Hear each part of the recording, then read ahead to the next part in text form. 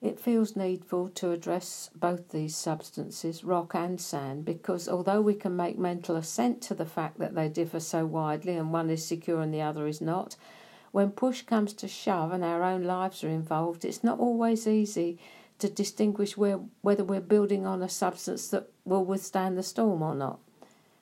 I spoke yesterday about wasting our time in trivial pursuits.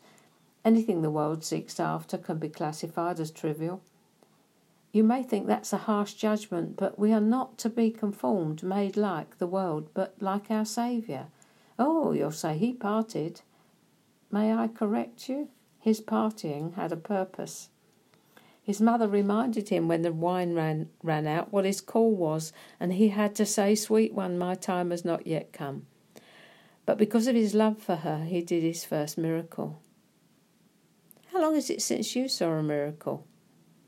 When you begin building on the rock, your eyes are open to the miraculous every single day. You come to expect it. Watch for it. Answer to prayer, that's a miracle for a start. Things that looked as though they would never change suddenly do. Because you spent time seeking the kingdom and the king, and out of your relationship with him came the very same miracle as the turning of the water into wine. Jesus tells us a parable about two types of girls. He calls them wise and foolish virgins. The parable, as it happens, doesn't apply to the bride of Christ, but to Israel, but the meaning is there. 5 of those virgins were prepared for the appearance of the bridegroom. 5 were not. So let me ask you another way.